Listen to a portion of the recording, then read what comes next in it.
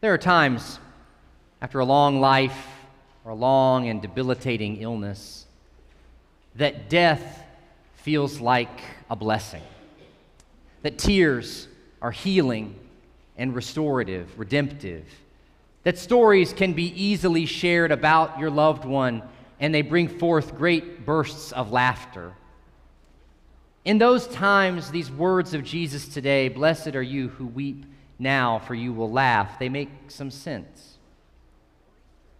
But there are other experiences of death and loss that are only agony, an emptiness of the heart. It's not a gift, it's a burden, a sorrow, a void. This is not a moment where God is revealed. It's that moment that causes you to question if there is a God of any goodness at all. And the farthest thing from someone who is in the throes of that kind of sorrow is laughter. There's too much hurt to laugh. All of that kind of grief sits in this room in one way or another today. Names are printed in the bulletin of those within our fellowship who have died in the last year. Some of them have lived out the fullness of their days. They spent time on adventures. They loved freely and fully. Others died in inexplicable tragedy. And all that can be mustered is a numb energy to persist from day to day. So how can we, in this diversity of hope and sorrow, be a community of people who, through our tears, trust that by some miracle of grace, we will laugh? Sheryl Sandberg, in her book Option B, writes about the devastating sorrow she endured after the sudden death of her husband that left her to raise their 2 children by herself. She came to realize over time that a new path had to be found, a new way forward had to be forged. And this didn't involve necessarily some kind of new undertaking for the family. They didn't need to move houses. They didn't need to take some kind of a trip. She describes a situation on a day when she suggested to the kids that they play the game Settlers of Catan. This was a favorite game that they shared with their dad. The kids agreed. She pulled the game off the shelf. This is what Sandberg writes. "In the past, I was always orange. My daughter was blue. My son was red.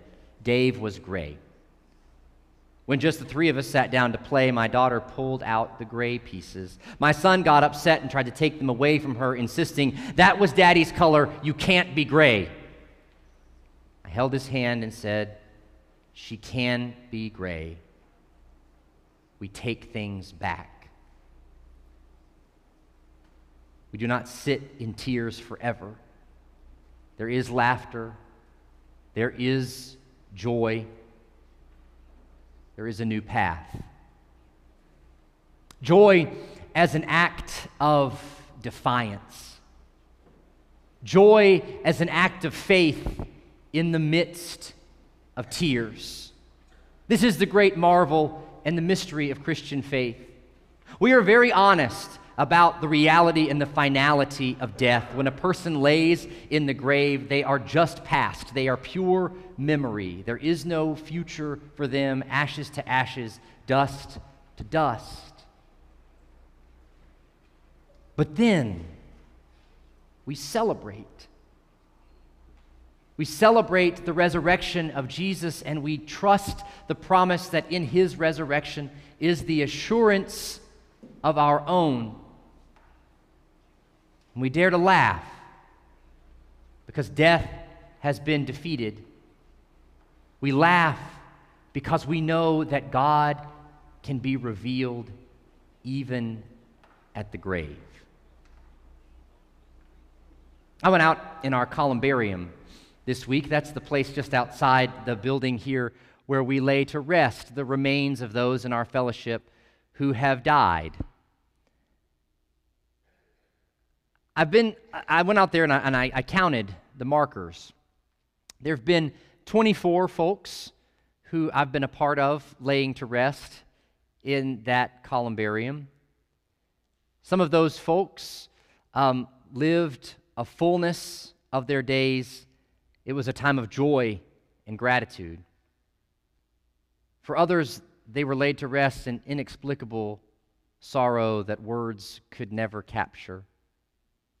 Some were spouses who died years apart, and you can tell from the engraving on the plaque when the first one was inurned versus the second because of how it's been weathered by the wind and the rain.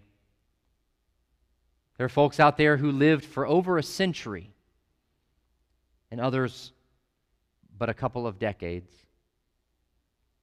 There's a grandmother laid next to her granddaughter.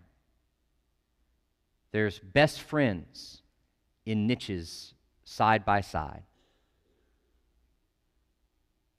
I ran my fingers over those plaques. These people, beloved of God, yet gone. Inheritors of a promise. A promise that causes us to put them on the front lawn of the church. Because we don't forget the dead here. We look upon them. We remember them. We make the life of our church literally around them. They're at the center of who we are. Laughter and tears, joy and sorrow, all jumbled up together in the eternal love of God. And I saw some other names on those plaques. I saw some of your names on those plaques. A name engraved and a birth date, and then a blank for an unknown time in the future when you will die and be laid to rest out there. That's an acknowledgement. It's an act of faith to recognize the finality of your life and through tears and sorrow commit to that resurrection promise.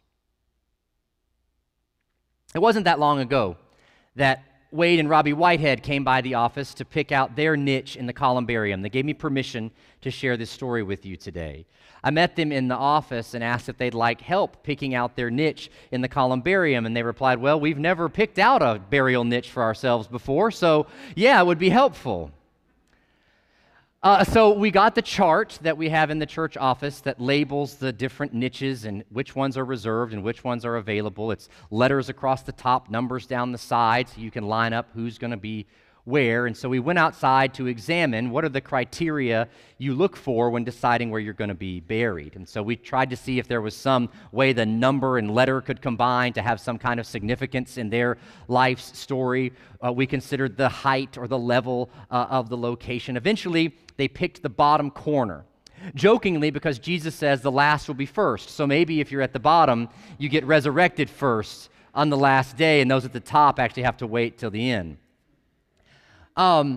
Slightly more seriously, though, they noted that they would enjoy being close to the children who go out there in the spring to do their annual Easter egg hunt.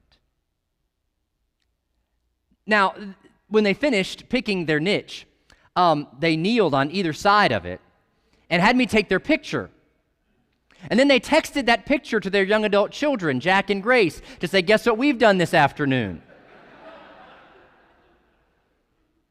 Now, some folks would think that was inappropriate, that was insensitive, that was morbid. But you see, while we were out there, we talked about the other saints who were buried in that columbarium, the influence of their lives and their faith. It wasn't a mockery of death. It was a courageous act of truth-telling, to acknowledge the finality of life, to know that you will die, but to trust in the promise of a God who can be revealed in laughter in a graveyard. Sometimes there can be those moments of laughter and joy in the graveyard. And other times, the loss, the pain, the sorrow is so acute that that joy cannot be experienced. It can only be witnessed to. Many of you know that this winter, my Aunt Marilyn died at 69 years old, having been diagnosed with early onset Alzheimer's in her early 60s. It was a terrible season of loss. My aunt was a musician. She played the piano by ear from the age of 2 years old. And that gift lives in her daughter, my cousin Brittany, who's a mother herself now. And so Brittany knew that she needed to play the piano at her mother's funeral. And so she opened the funeral with a prelude of a medley of hymns. I was officiating the service, so I was up in one of the chairs in the chancel. The piano was tucked into the corner of the chancel. Nobody in the congregation could see Brittany's face, but I could. And as she made the turn to the final hymn in the medley, I saw the tears soaking her cheeks, dripping off the end of her chin onto the keys. She pinched her eyes closed. She spread her teeth wide in a smile as she gritted them in agony. And she began to play the doxology. Praise God from whom all blessings flow. That old 100th tune. This was not easy praise. This was not joyful praise. This was desperate praise. A courageous and a defiant act of joy, even when she felt no joy in the moment, but it had to be played. The promise of laughter amidst the reality of tears. And when she finished the piece and she lifted her hands from the keys, Brittany's voice caught in a gasp.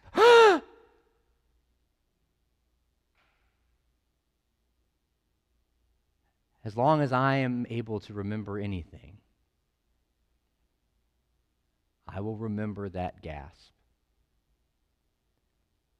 A sigh too deep for words, is how the Apostle Paul puts it.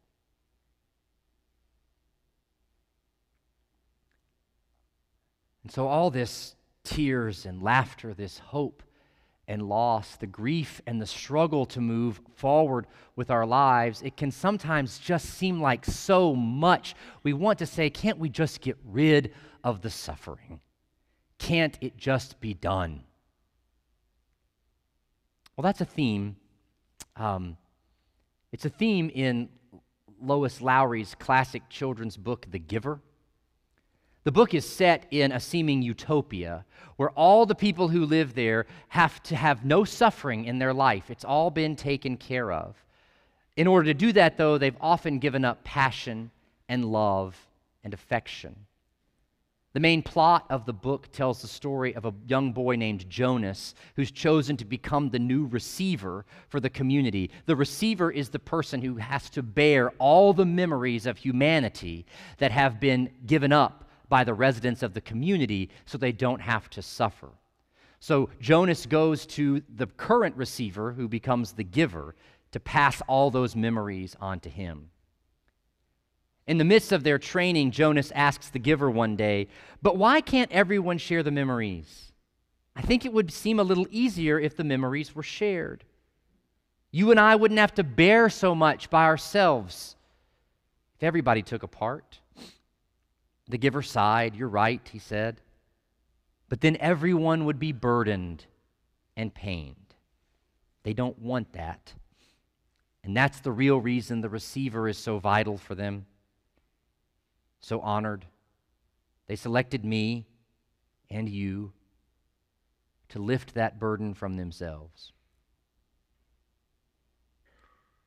But Jonas eventually decides this antiseptic life without passion, without love, does not create a utopia, but in fact creates a dystopia. And so, taking a young, vulnerable child, Jonas flees the community, crossing the boundary, which forces all those memories back onto the people who'd been freed of them all those years ago. Jonas struggles through the wilderness with the child, barely being able to maintain his own life, preserve his own life. He reaches the top of a snowy mountain hill, and he finds there a sled buried in the snow. He'd had a memory of this sled given to him by the giver. He mounts the sled, places the child upon it as well, and they take off down the hill toward a village below. Here's how Lowry describes the final scene. He forced his eyes open as they went downward, sliding, and all at once he could see lights. And he recognized them now. He knew they were shining through the windows of rooms, that they were red, blue, and yellow lights that twinkled from trees in places where families created and kept memories, where they celebrated love. Downward, faster and faster. Suddenly he was aware with certainty and joy that below, ahead, they were waiting for him, and that they were waiting too for the baby. For the first time, he heard something that he knew was music. He heard people singing. So what's the scene before Jonas? It's Christmas. The tree adorned with lights, the people keeping and holding memories of love, waiting for the baby, singing. And Christmas is the celebration of the vulnerability of love. Christmas is God's declaration to be revealed in the difficulties and the pains and the sufferings of the world. It's God's commitment to tears and great laughter. So even when the temptation comes to close ourselves off to the suffering because it hurts so much, the God we know in Jesus Christ tells us that it is only in the suffering that we come to know the true power of love. And so with tears wetting our cheeks and dripping onto the keys, with our teeth clenched in pain, with our eyes on a vision of an Easter egg hunt in the columbarium, and the surety that our name will one day be etched on a gravestone.